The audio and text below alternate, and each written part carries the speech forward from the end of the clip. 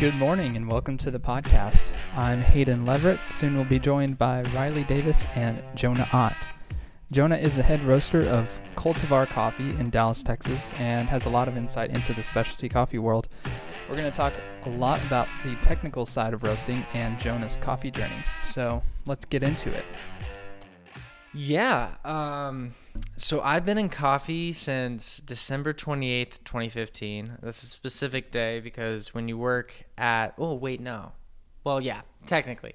December 28th, 2015 was the day I got hired on at Starbucks. Nice. However, technically, a month before that, I worked at Barnes & Noble Cafe serving Starbucks coffee. Yes, sir. You're go. Familiar? I've been, yes, absolutely. You've been or you've worked? I've been, not worked. It's definitely not Starbucks. No. I know that one of the biggest differences when I changed companies was I could no longer had to say, I'm sorry, we're not a Starbucks. I can't accept your Starbucks card. That was like 28 out of 30 interactions. But Oof. Yeah, so That hurts. Dang. I ended that very quickly and started working at Starbucks, which is, the pinnacle of coffee. Right. I worked there at Stonebriar Center Starbucks for probably around 2 years, which is Frappuccino heaven. And when I started working there, I didn't drink coffee at all. I just drank, I think my drink was the double chocolatey chip Frappuccino. Dude, yeah. With extra chocolate drizzle on the inside, no whipped cream because, I wanted to lose some weight.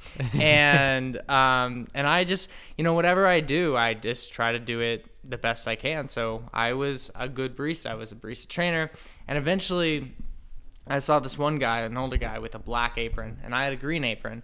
And the black apron looked cooler. Yeah. And so I said, "What's that?" And it said Coffee Master on it. And he's like, "Well, I am a coffee master. You have to go through this program that Starbucks offers, and you can be a coffee master. You get this black apron." I'm like, "Great, let's do it." He's like, "You have to drink coffee." I'm like, "Oh no." So that's when I started drinking coffee, specifically with the intention of wanting the cooler apron. Right. And so I went through, they gave me this little passport called, little Starbucks coffee passport. I still have it to this day. And I tried every single offering that Starbucks had to offer at the time. So, from Willow Blend, Veranda, what were the other ones? Sumatra, Komodo Dragon, you got the Guatemala that they just so many always different generally kinds. had. All of them at the time, I was discovering a palette. Yeah. I was thinking, oh my gosh, there's so much complexity. You can see my notes, and it's like, I'm like, oh my gosh, this was so like citrusy and so, chocolatey, when really every single one of them just tasted, I go back today and it's like, oh my gosh. Tastes like the inside of a roaster. Yes. And there's a reason for that, but it's just fascinating. Like, that's where I got my start. That's where I was really starting to enjoy coffee. And the first thing I did was French presses. I didn't start with cream and sugar in my coffee. I didn't do any of that. So I never really had a concept of that, which was kind of helpful going into it. Sure. So I started that program, started drinking all the coffee. I actually went through that little coffee passport thing twice before they started opening up reserve bars. I don't know if y'all are familiar with the reserve bars. There's Absolutely. 2 in Dallas, 1 in Austin. As of now, I think they've halted production on making more of them. But I opened up the one in Legacy West. That's the only one I've been to. Yeah, it's the one. I've only been to the one in Dallas before they opened. They had a little soft open for Starbucks partners. And it was cool. But at the time, basically you're taking a concept of a super automatic espresso machine, a lot of sugar, and a lot of, just for fast food is what Starbucks is. It's fast food for coffee. Right. And then now applying, a $20,000 espresso machine that, is no longer, it's a Victoria Arduino Black Eagle, which is actually a really good espresso machine, and Nueva Simonelli Mythos grinders. You have siphons, you have Chemexes, you have Akaya Pearl scales, you have all these fancy equipment, Nitro cold brew, and all these kind of things. And going into it, it's it was so daunting. It's oh my gosh, this is all new to me. I thought a Chemex was I'd never even heard of one before, and I only seen some on the internet. I'm like, that's a Chemex. Yeah. Gosh, and I learned how to make coffee and it was better. They had better training. They started doing that kind of stuff. But then after a year there, I realized it was still burnt, like Right. even their reserve coffee is burnt. And I started experimenting. I learned about James Hoffman. I found him on YouTube. James Hoffman, Chris Baca, they really just opened my mind. I started reading books, and I started having more curiosity for coffee than Starbucks had to offer. I was already a coffee master. I was working at a reserve bar, and it was just like, it just felt like, I'm still in fast food, this is the same stuff, just with a fancier, look to it. Yeah. And I was making the same amount of money too. It's just Yeah. like, what is this? Yeah. And so I was also working at a restaurant called North Italia, which was really cool. And so I actually left Starbucks and worked at North Italia full time for a bit. And during that time, I started a YouTube channel. It's still up. All the videos are. Maybe I'll post more. We'll see. There's no promises with that. But I started a YouTube channel, and you can see the young Jonah back then, who was just like kind of, he made tutorial videos, even though he didn't really know everything. And then he also did interviewing videos where I interviewed 3 people. I interviewed Kimberly at Coffee Del Rey. I interviewed Levi Knight at Cream and Sugar Coffee. And then I interviewed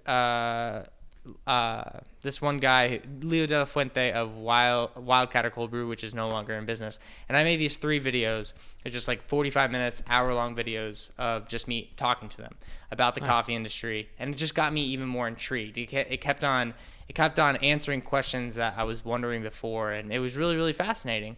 And then I don't know if y'all are familiar with the North Texas Coffee Collective. Yes. No? I'm not. It's a Facebook group. I'm an administrator on it. Basically, it's just a bunch of coffee people, talking coffee, Talking as coffee. we do.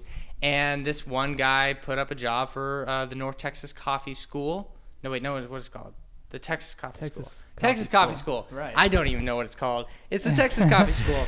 And so I applied to be a coffee educator because I thought that sounded fun. Sure. And I got the interview, I got the job, and I didn't think twice before taking it, which I should have because it was in Arlington and I lived in Frisco. Nice.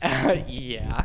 And so I started working there. I worked there for 3 months before I kind of got burnt out. But during that time, I learned a lot more about coffee. It kind of was supplemental to all the information that I was getting from all these different places and about business too. And so that really was fascinating for me. I helped, advise over 60 aspiring business owners, and some of which actually went on to create successful businesses, which is really cool to see today. But then I had the opportunity to work at Coffee Del Rey, and this is what got me into specifically roasting. So Coffee Del Rey is a roaster in Plano, Texas. And they've been around for a bit, but I came on with the intention of just really kind of leaving my last job.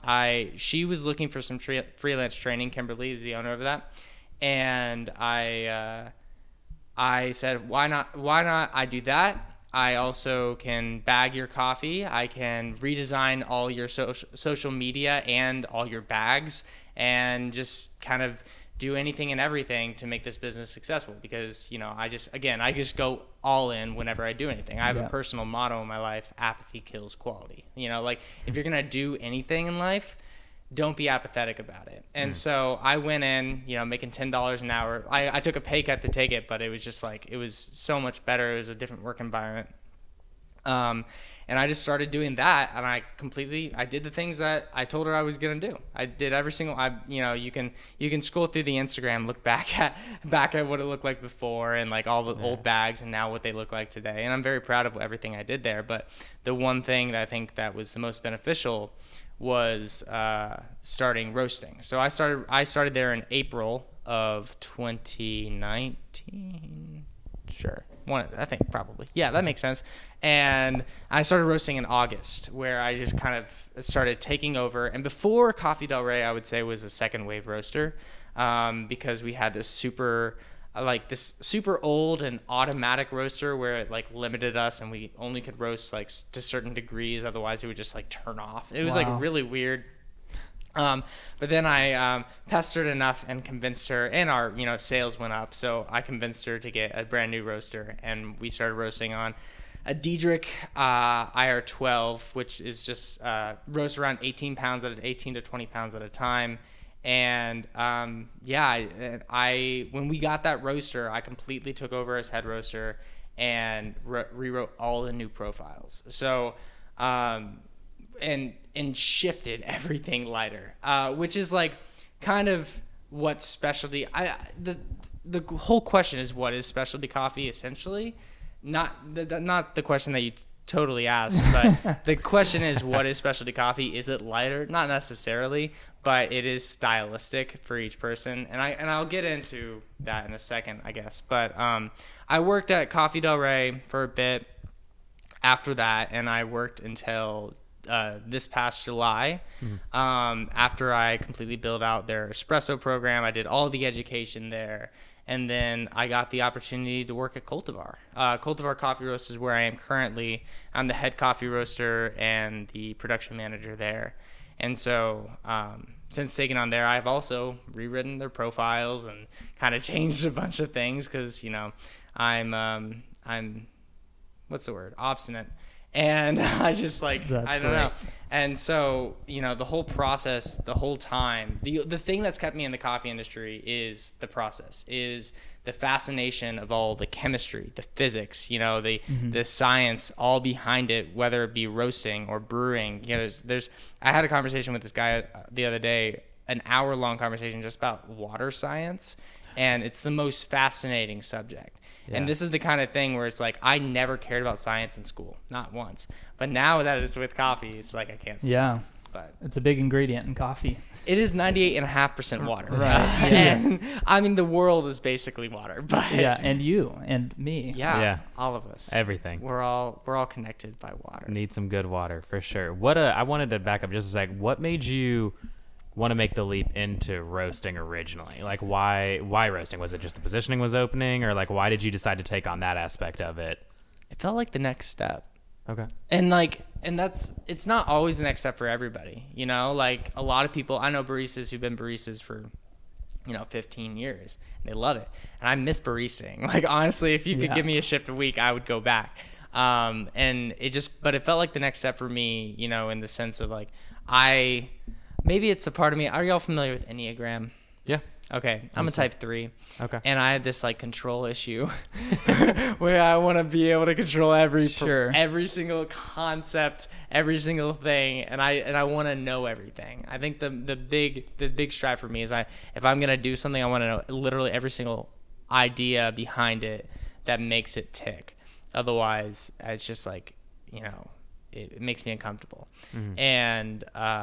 And like roasting was the next step, I knew, kind of what was going on I thought I knew what was going on with brewing, and I did, but then when I started roasting, it opened up like new avenues in brewing. And so because I went to that step, to that level, not saying it's higher, it's just a different thing, a different concept in the whole coffee industry itself.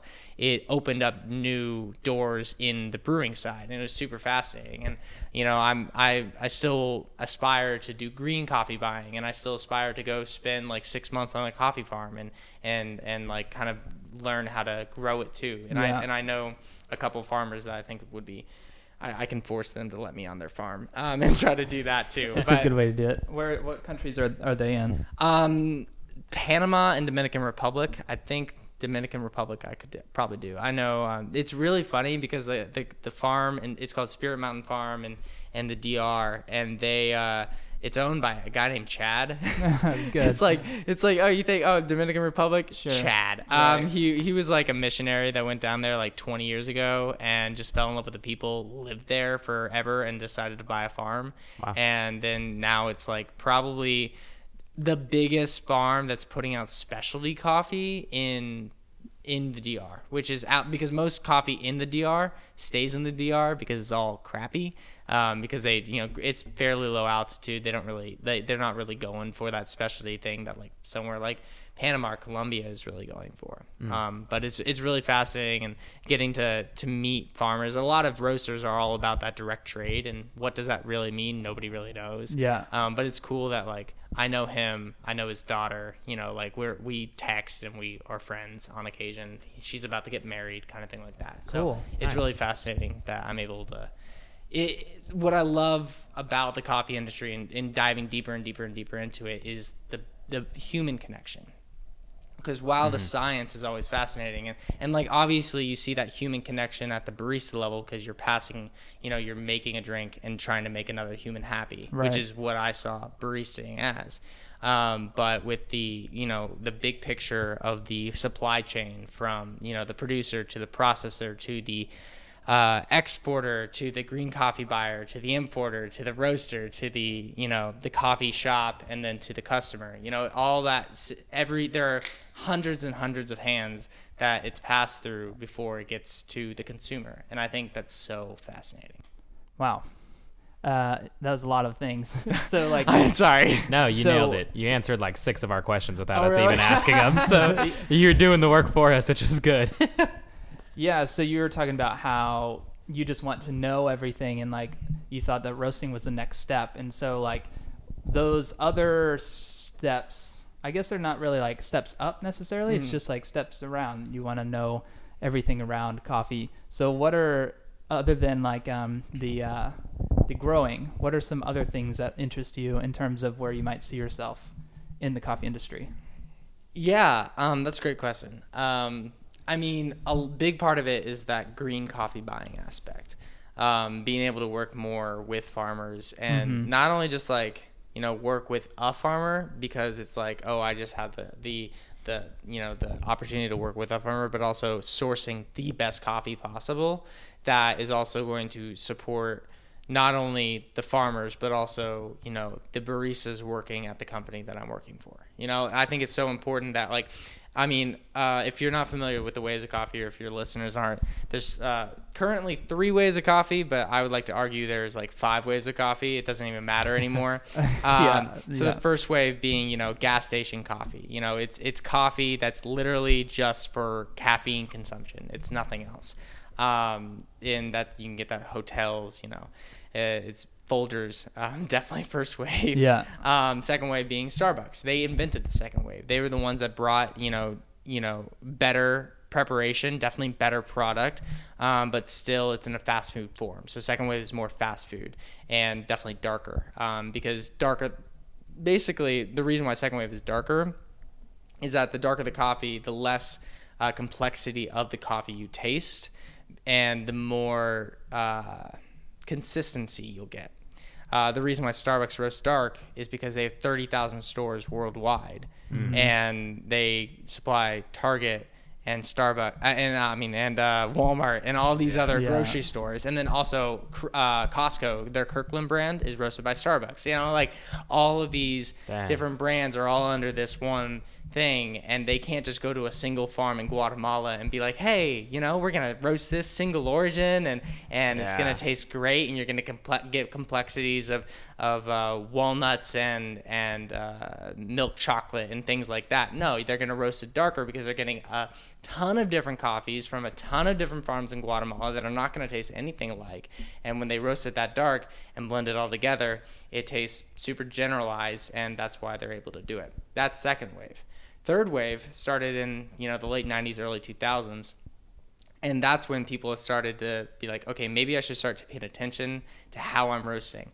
Maybe I should start paying attention to how I'm brewing, how much coffee actually goes in with the water, and kind of get it down to a science of it. But that didn't really start developing until like 2008, but like really didn't actually truly take form until the 2010s. Like we are in the precipice of specialty coffee. Like this is like just starting. Beer and wine been around for 6 to 10,000 years. You know, we're another part of the specialty beverage industry, Right. and we're just starting now. Yeah. We have maybe 15 years on our belt. Even though, you know, coffee's been around for a bit, but we haven't really even paid attention to it until recently. Specialty coffee, sometimes I can relate it to tea. Yeah. And like the flavors that you get are very like fruity and juicy and like very floral, as opposed to like what we were drinking 100 years ago, whatever. It's very just roasty. Like you said, we don't even know how much coffee to put in with how much water.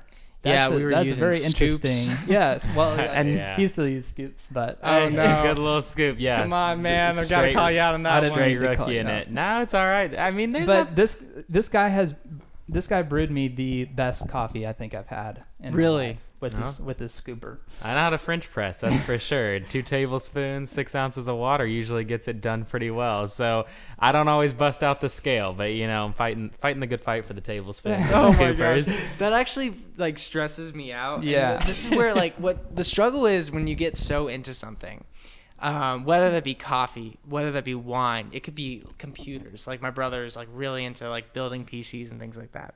I have no idea what he's talking about. He's talking Greek to me. Yeah. But like you get to a level where people will just call you pretentious because like you won't do something that they Right. would. Yeah. For Yeah. example, I would never use a scoop to measure out coffee. There And you like go. I was one time I was at like my friend's house and I had to, and I posted Yeah. on my story because I used a blade grinder and Oh, a yeah. French press Nice. and like scoops. Scoops. And I'm like I put on it, I'm roughing it today. Yeah, that's and, hilarious. And somebody's like, this is what I do every day. Right, And yeah. I'm like, I am a terrible person. That's hilarious. Because I'm sitting over here with my over expensive scale, my over expensive kettle, my over expensive grinder, and I have the best coffee maker on the market because I just Yeah. won't settle for less. Yeah. Because sometimes I just don't want to make a cup of coffee. Yeah. Shout I out want to one of Breville. those too, yeah. It's so good. It's so There you go. nice. That's some third wave struggles right there. Yeah. That's some It's deep the worst. third wave But struggles. then there's the fourth wave. Yes. The fourth wave was kind of a push to recognize more about the farmer. And that's still currently going on. What you'll notice now, you'll look at coffee bags, it no longer says, oh, this is an Ethiopian coffee. This will say, this is Halu Baridi, Yeah, right. Ethiopia. It tells you the exact region, tells you, about the co-op that grew it. I have a coffee right now at Cultivar, grown by, man, I forgot the name. Just Inigo Sanchez or something like that. And we put it on the bag. We Yeah. put the name on the bag because we want to call out how important it is that it's a human that grew this.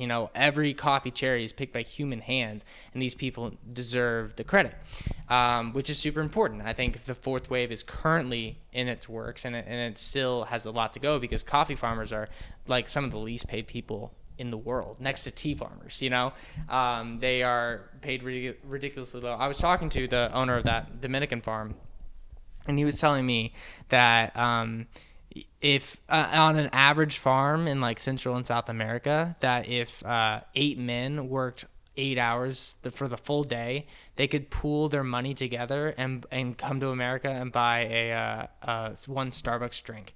Like it was like literally Oh, they're wow. making like $10. All together. It's like crazy, incredibly low. These are workers that are, a lot of them are migrant workers that just travel the harvesting seasons and go from country to country just to pick coffee Wow. in the most dangerous of situations. There's jaguars.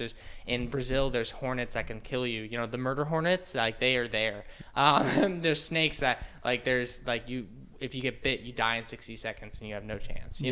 These are the situations that they're in. And we take it for granted, that's what fourth wave is about. It's trying to make you feel bad. But I think, and I'll argue that the fifth wave, I'm done with calling it waves after this. If we say there's a sixth wave, I give up. But the fifth wave would be caring about the barista. I feel like I think it's a very fair point that a lot of people see a barista position as someone who's in high school or someone who's in college. They're working part-time just while they're doing classes, and this is what they're going to do until they find what they actually want to do. And then what you'll find is a lot of people who do start it like that then find that the coffee industry is freaking cool, and they want to stay and they want to develop and they want to do more things, but then not a lot of businesses will actually make it accessible for them to do. So that's why they have to find the next level, quote unquote, and go be a roaster or something like that. Like I couldn't be a barista forever because at a certain point I wanted to be able to sustain because I'm an adult and I need to pay bills and all these kind of things like that. I think that's the next step, and there's a lot of good companies that do that. Cat and Cloud in California. Then there's Oddly Correct in Kansas City, Missouri. There's certain companies that are actually making it And Cultivar, actually, the company I'm at currently, is trying so hard, to make it that, hey, you can have a living off of this. You can be sustained. You can take care of yourself and your family and maybe take a few days off. Like, that's, I think, such an important aspect of the coffee industry that is still yet to be explored on the mass side. And that's why, Starbucks, they pay their employees, $8 to $10 to $14 an hour max if you're a shift manager. And then they say, oh, we give you, benefits of free college and all these kind of things like that 98% of them don't actually take advantage of, because Starbucks is offering that because they know they're not going to take advantage of it, so they can pay their employees less. Like, I think there needs to be less burn. Well, tell us how you really feel. I think there needs to be less exceptions for coming up short on that side, because we need to take care of everybody in the supply chain, not just the consumer. Because I think it's important that the consumer walks away happy, but if the consumer walks away happy on the tears and blood of the producer and just the tears of the barista, I think that's a problem. Yeah. So now I want to get into the technical side of roasting, and how it works, because there's so many different styles of coffee in America, and I think a large part of that, a large part of how that happens is because of roasting. So could you talk about the roasting process and the different technical styles that can go on? Coffee is a cherry. It grows on a tree. Every single coffee cherry has 2 coffee seeds for the most part, and then they're processed, they're dried out, and they're green. And then they're put into big 153-pound sacks, 69 kilos. I don't know why they picked that number. And they ship them across the world to, the first world, which is the worst word. Which is the worst word. It's developing countries to developed countries. And that's where we get to butcher the beans. No, that's where I receive the coffee. So I have a whole warehouse full of different kinds of beans. I have beans and they're seeds. They're not even beans, but I have seeds from Honduras, Costa Rica, El Salvador, Ethiopia, Guatemala right now. And each of them are going to be grown at different elevations. Each of them are going to be grown in different kinds of soil, around different kinds of plants, and they're going to be processed different ways. And because of that, they're all going to burn differently. So the process of that, I try not to burn them, I swear. A roaster. I have to describe what a roaster is, because I feel like it's a mixture between an oven and a washer machine. Like it rotates. Basically, you put the beans in, and it rotates, and it shifts them around and tries to move them around in an even way, so that the fire underneath the oven actually heats it up and gets it to the browning point of making it brown. So I take it from green to brown. That's the simple way I take coffee from green to brown. And the way to do that, the process to do that, is very scientific, all about physics and chemistry. So starting in, I put the coffee in the hopper, which is above the roasting chamber, and that's at room temperature. I wait for the roaster to get to a certain degree. For me, it's around 360 degrees, and then it's called charging it. I charge the coffee into the roaster, and that's around 20 pounds of green coffee going to the roaster and start tumbling around in the roaster. Immediately, what's going to happen is because the coffee is room temperature and I'm bringing air and the coffee beans in there, that temperature is going to immediately drop. So if you can imagine, close your eyes and imagine a graph. The most fascinating thing is what I look at all day long is graphs. Is that it's going to be a line graph. The line is going to suddenly drop down really rapidly, the y-axis being temperature, the x-axis being time. I don't know if this is helpful. And if you're driving, please do not close your eyes. Yeah, keep them open. If you're driving, maybe try it out, see what happens. And it's going to immediately drop and then start to rise back up. Now, my job as the roaster is to make sure that rise is consistent.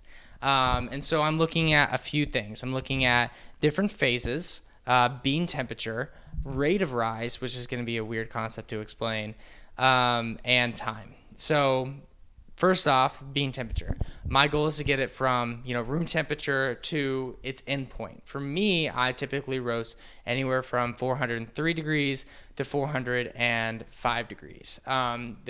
We roast on the medium light side at Cultivar. Our darkest coffee, we do have a dark roast that's around 420. And I'll give you kind of a conception of what other roasters do after I describe how we roast. And so it's going to start rising. And honestly, for the first 5 to 6 minutes, not much happens other than it keeps on getting hotter. Not a lot of chemical reactions actually happen during this point. It's called the drying phase for no reason. Somebody named it the drying phase. Nobody knows why. It's already dry. Because it's already dry. It's letting out a little bit of moisture, but not even a ton. Because the coffee, the beans still have a lot of moisture in them. Around 11% of it is moisture.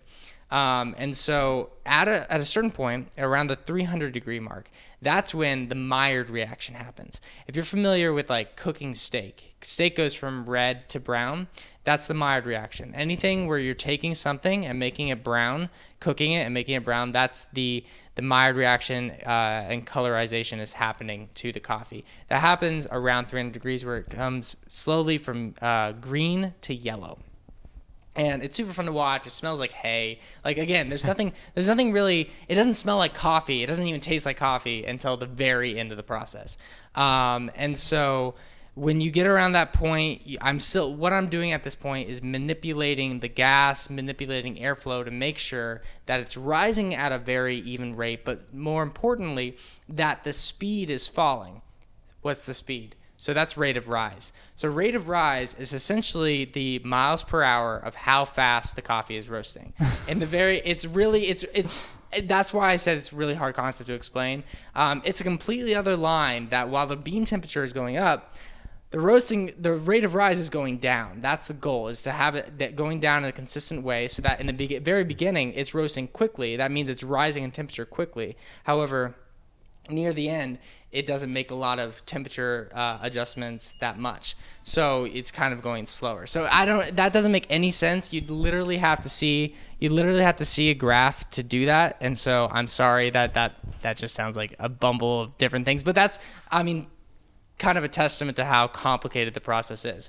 So after we exit the Maillard phase, which goes on for a couple minutes, you're going to be going into the development phase. So at a certain point, it's called first crack. First crack happens, it depends on each coffee. They're all going to have a different first crack. But that's when you're going to start to hear, it's going to start popping, and it sounds like popcorn, literally if you're popping popcorn in a microwave. Right. But a lot of coffee is, popping at this point. It's a point where pressure is built up so much that it's starting to expand the coffee. It typically gets around a third bigger in size, and it gets progressively darker. Now, this is the very end of the roasting process. So the development phase typically happens for no more than 2 minutes, at least for what I do. And during that time, a lot of flavors develop. So there's around 800 volatiles in coffee. That's just different chemical compounds that can give coffee flavor. However, when you roast it, it compounds into around roughly 1,500 aromatics, which is ridiculous. Even to this day, as we were saying earlier, this is still a new concept. Not everybody even knows what happens during the roasting process. It's still new science that we know that the Maillard reaction happens. We know that after a certain point, carbonization happens, but we're like, what's happening? It's super weird. And so after a certain point, once I get to a specific DTR, which is development time ratio, that's a part of development. Basically, once I start that development phase, I start a timer, and that timer takes a percentage of the whole roast after first crack. Meaning, let's say if my DTR is 17%, that means 17% of the entire roast happened after that first crack point, which is... That's one of my variables that I'm looking at. And then also in temperature and in time. Typically I roast around 12 minutes, no more than 12:30, and I stay in that range of the early 400s. Now, all that to say is that's what I specifically do. And I mean, like you mentioned earlier, what does Cultivar do versus what my personal preference does? I would even go lighter than that typically. Each business that I work for typically has their own little come-ups. For example, I've never worked for them, but I'm friends with the roaster at Island Coffee Roasters. Now, they are what they would even call themselves a second wave roaster, where they roast a little bit darker, where they're roasting more in that 410 to 420 range consistently. From what I understand, like the lowest temperature that they've ever been able to go is like 408, which to me is dark to me. Like I would not go that dark. However, for them, that's their light roast. You know, it's a completely different concept. And then when you look at Starbucks, where they're roasting consistently at 420 to 450 even, Goodness. and yeah, it's so much higher. That's and hot, so yeah. what's happening at that point is that you're literally taking, like, the beans are constantly losing weight. So once I roast a batch of coffee, I lose around 13% of the entire bean weight. And that's typically moisture, mostly moisture. However, a little bit of it is actually going to be, you know, what's in the coffee bean itself, because it's just how cooking works. Right. When you're getting to that point where you're roasting even darker and darker and darker, you're going to get to, you know, 15% loss, 17% loss. And then you're losing what the coffee actually tastes like. And that's the difference. That's the difference between Starbucks and a second wave roaster and then me, is that I'm trying to lose as little as what the coffee tastes like, and they're just trying to lose more of it, because then they're able to, you know, pair it better with, you know, syrups and milk. Because, like, let's say my coffee is super citrusy, it's not going to match as well with vanilla, you know. Yeah. And that's very fair. It can match very well with vanilla, like, depending on how you roast it. And that's why there's different roasting styles within specialty coffee. So, for example, I have some roasts that are specifically for filter coffee, and then some roasts for espresso. And these just go into, you know, how much I develop them to make them even weaker. Because the longer I roast the coffee, the weaker and more brittle the coffee becomes, and that means it's easier to extract the flavor. Do you think about weight of coffee in terms of profitability sometimes? You have to. I mean, especially when you get to the side, like, if you're a business owner, you have to think, okay, the longer I roast this coffee, the darker I roast this coffee, I'm going to lose more money. Yeah. And so typically, if you're going to roast darker, you buy worse coffee. So then you're making up for that, because Right. you're actually losing, because we don't sell by, like, the bag. We sell by how much is in the bag. Yeah. You know, we don't just fill a bag. We say, okay, well, we're going to put, you know, 340 grams, 12 ounces in this bag. And whether that be, you know, a darker coffee or a lighter coffee, we're going to have to put more of that darker coffee in there, because it weighs less. Right. So the customer gets the same amount. Interesting. And so when you roast darker, obviously you're going to buy worse, like, cheaper coffee, because otherwise you're not going to be able to do that. And that's why typically if you go to, let's say, a specialty roaster, if it's really high quality, they're going to roast lighter. They're not going to roast darker. The reason being is that they lose, one of the many reasons being is that they lose money. Another reason is that they lose taste and they lose complexity of the coffee. You were saying earlier, like, tea-like stuff, like, you know, jasmine and you know, florality, and those are things that are real tasting notes in coffee. I have a coffee that's sitting on my counter over there that tastes like, when it's brewed right, it tastes like Captain Crunch berries, and I love it. It's our Ethiopia Bobea, and it's a naturally processed coffee. It's absolutely fantastic. We don't add anything to it. And I think that's really what you're losing when you do that. But business-wise, it's a completely different thing. And that's why, like, for example, like restaurants and you know, hotels and things like that, and office buildings, they buy darker coffee from us because what they're trying to do is they're going to be pairing it with milk. Yeah. If you're a coffee shop, you're probably going to be buying lighter coffee, because, you know, you're brewing it a batch brew, pour over, and then also espresso. And so you get, you know, a variety of different things. There's different coffees for different people, but I think it's important in all of that is that you can do dark well, and you can do light well, and you can do light very poorly. and I've tasted really bad. Like, people are just, like, literally just trying to make it light. And I'm like, no, there's, like, sometimes not all coffees can go super light, you know, and not a lot of people are willing to do that. Right. I think all coffees can go medium, but not all coffees can go light. Yeah. But then you're adding in, like, where you're getting the coffee from and just different variables. And then whenever it comes to the business side, you're thinking of profitability based on weight. and like what you can do with the coffees that you have based on the farmers that you know or the producers, whatever. Yeah. There's a lot that goes into business in America in terms of where you're buying coffee, and there's a lot of different ways. I was thinking about the graph that you're talking about, and the ROR and the rise of temperature. Mm-hmm. Are there different? I think I've seen that there are different ways those graphs look at the very end. Whatever that happens in between. When you start and when you finish, that changes the profile of the coffee. Oh yeah. So how, I guess, like, is that something that just specialty coffee is seeing? Or is that something that is going to be a little bit more available in terms of knowledge to maybe like a Summer Moon? Like, I don't know if we're going to be able to do any of that, but Summer Moon could, but I don't think that, from what I've seen, from the video that you showed me of them roasting, right, there's not really a way to gauge it. I honestly don't see how they're able to manipulate it. Now, for example, Starbucks, they use these programs, and they actually, measure all these things. They try to make it because their job is consistency. Yeah. So yes, not just specialty coffee. I mean, technically Starbucks only buys specialty coffee, but not just Third Wave Coffee has access to, these programs and making sure that the coffee, you're actually looking at rate of rise management, because like you were saying, like how, like I could get the coffee from 0 to 404 degrees, any way, shape, or form, and and it won't taste good unless I keep everything consistent and and make sure it, like, for example, if the rate of rise flicks at the very end, it starts roasting really quickly at the very end, it'll start to taste baked or roasty if I do it way too quickly. But if the graph looks good, but like it's like a 10-minute roast when I'm doing 20 pounds of coffee, it might taste a little underdeveloped. Like all these different things, like you can get it from point A to point B, but how you do it is more important than just doing it.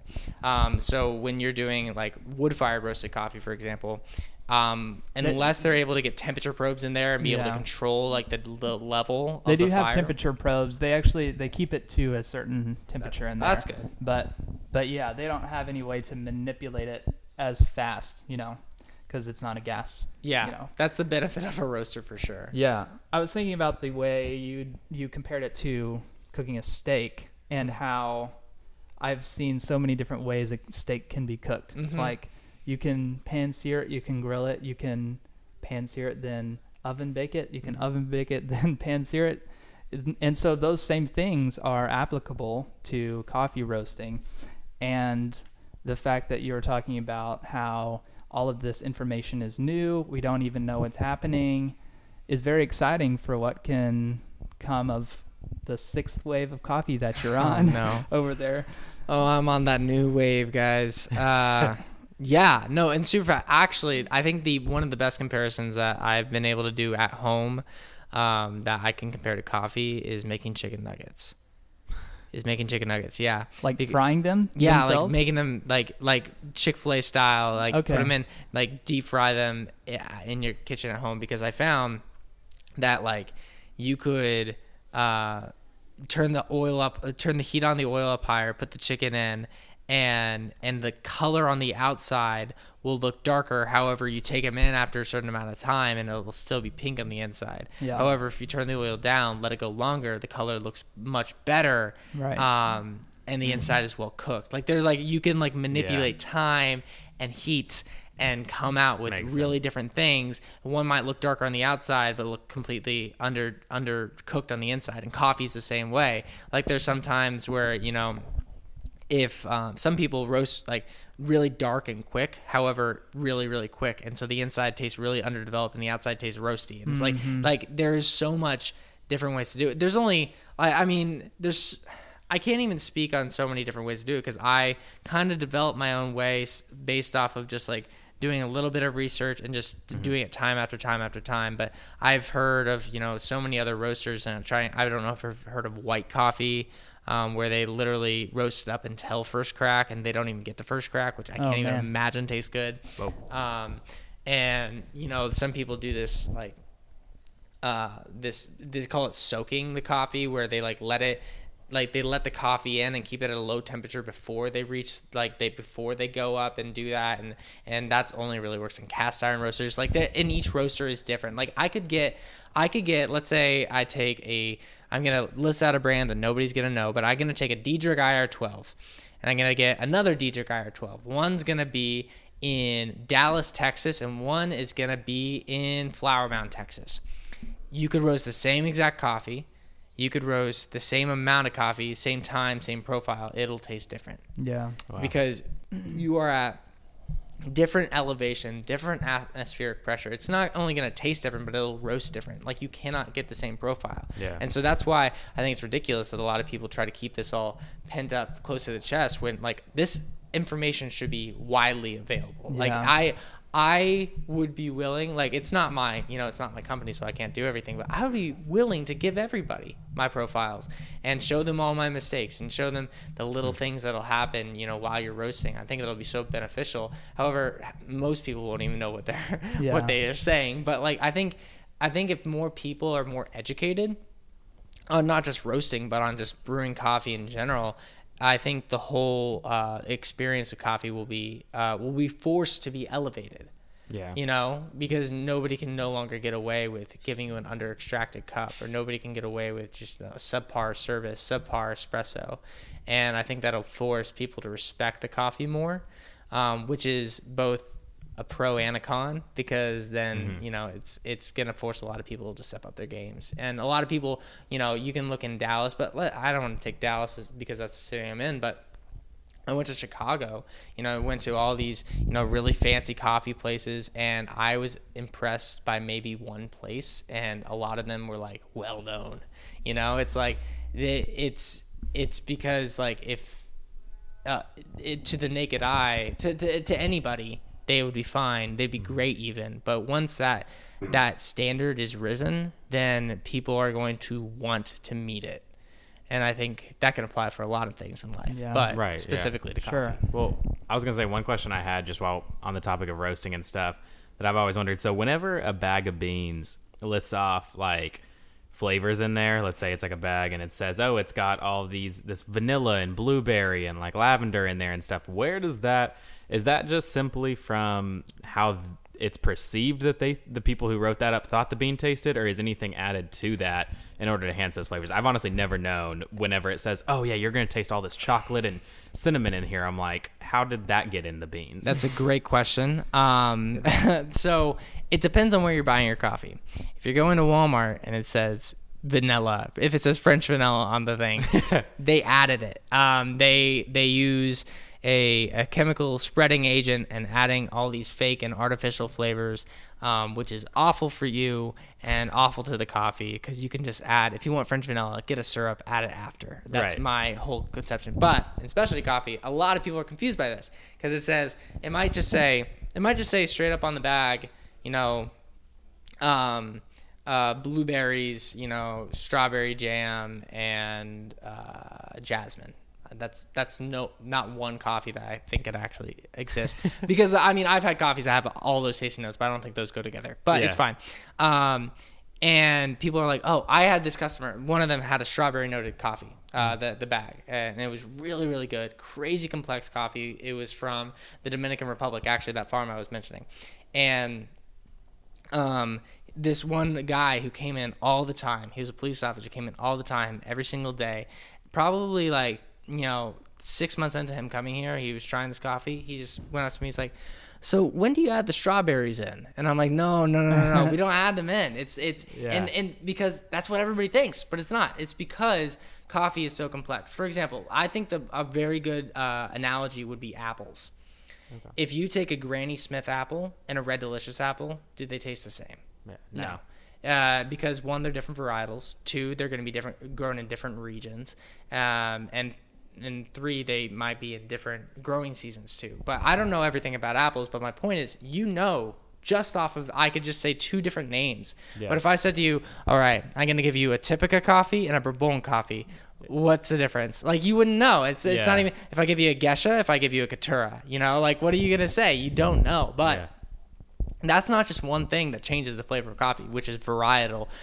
So I was mentioning, Granny Smith and Macintosh and Red Delicious and Fuji and all Fuji. those There's crazy another ones. apple. There they are. But like with wine, you got Pinot Noir, you got Merlot. These are all varietals. With coffee, there are tens of thousands of them. Just in Ethiopia alone, like they're crazy, and that's why we just say heirloom varietals or wild grown. Like we don't even know everything and how they can affect flavor. Some varietals just affect how they grow, like how many leaves grow on a single branch. There's one varietal that grows so many cherries that it literally kills itself because it's too heavy to support. Like It's super fascinating stuff. Pacamara grows super super big. And there's so many different varietals and cultivars, by the way. That's the company I work for. However, a cultivar is a man-made varietal where they crossbreed. And so that opens up a whole new avenue of different things, how coffee can taste and grow, whether it be more pest-resistant, disease-resistant, but then also how it tastes. So you may have heard of geisha or gesha coffee before. Have you heard of that? Okay. You have? Okay, cool. He usually hears of things before I do. Usually how it flows. You have your ear to the wire. That's right. So it's this crazy, like, famous varietal because it's known for growing insane flavors. And some of this coffee can go for, thousands of dollars for a pound of coffee green.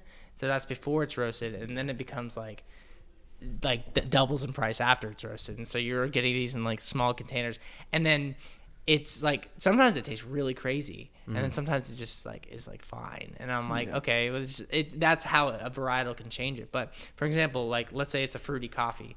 That coffee was probably grown at a super high elevation. Elevation plays into it because the higher the elevation, the longer it takes for the coffee to grow because it's cooler climate, and it grows denser as it grows longer. So if it grows really quickly, you're not going to develop as much flavor. However, if it grows longer, you're going to develop a lot more flavor, which are natural organic acids that are developing in coffee. A lot of people don't like coffee because it's acidic, but however, acidity is what gives coffee its flavor. So that's where you're trying to when you're tasting coffee, I like to taste it with the intention of figuring out what it tastes like.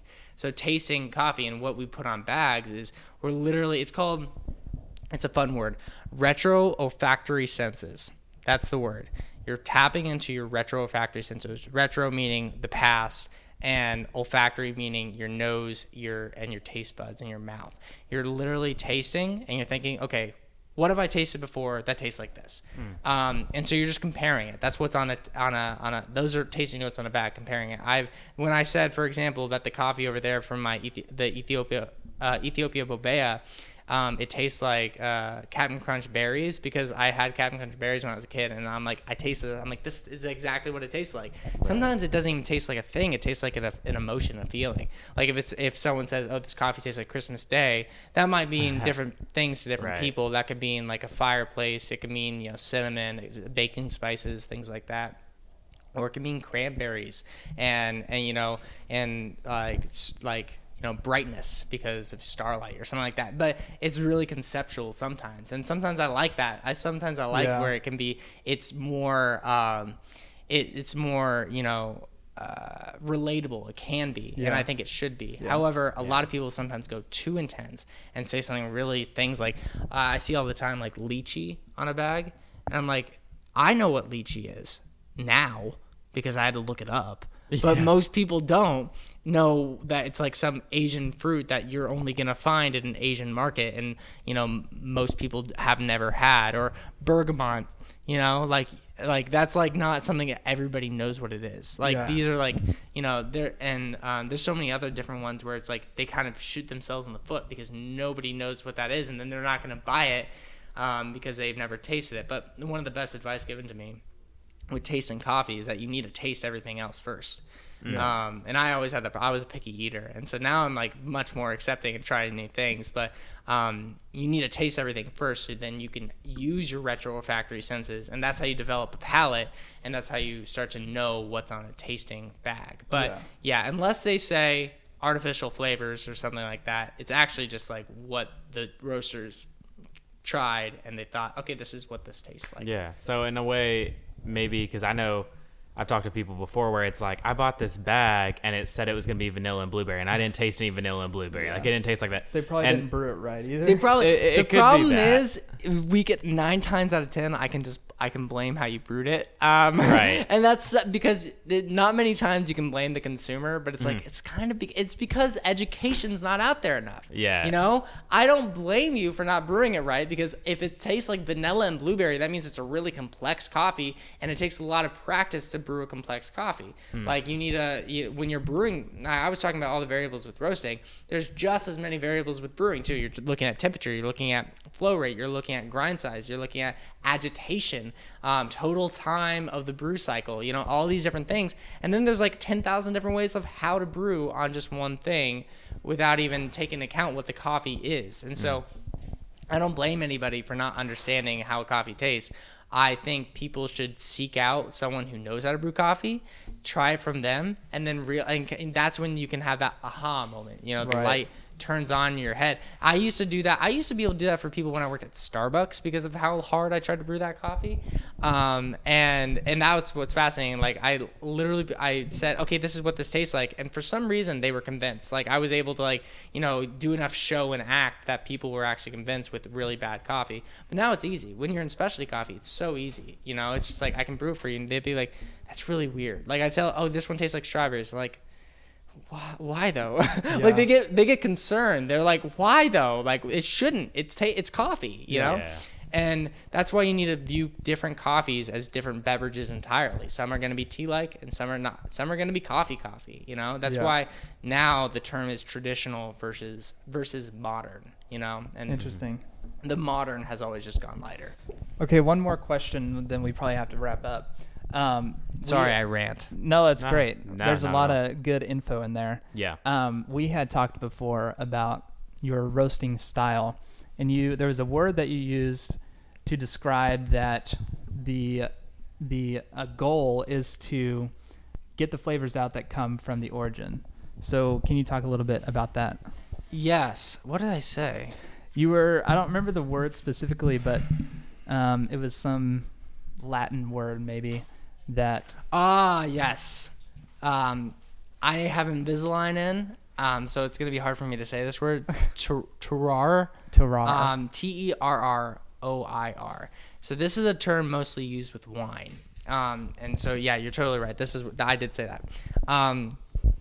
And it's talking about the terroir means, earth, terra, where it's talking about where the coffee came from. I'm roasting to enhance exactly what the coffee was meant to taste like, not what I want it to taste like. That's my whole philosophy with coffee. And so that's what I'm looking at. Like when I receive a coffee and I decide how to roast it, I'm looking at a few things. I'm looking at, okay, how high was it grown?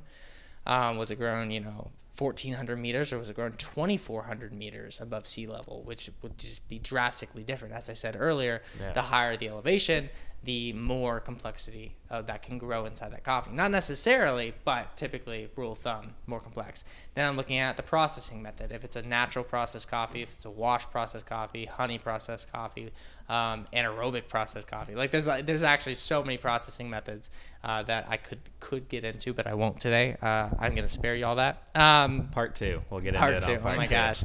And for part 2.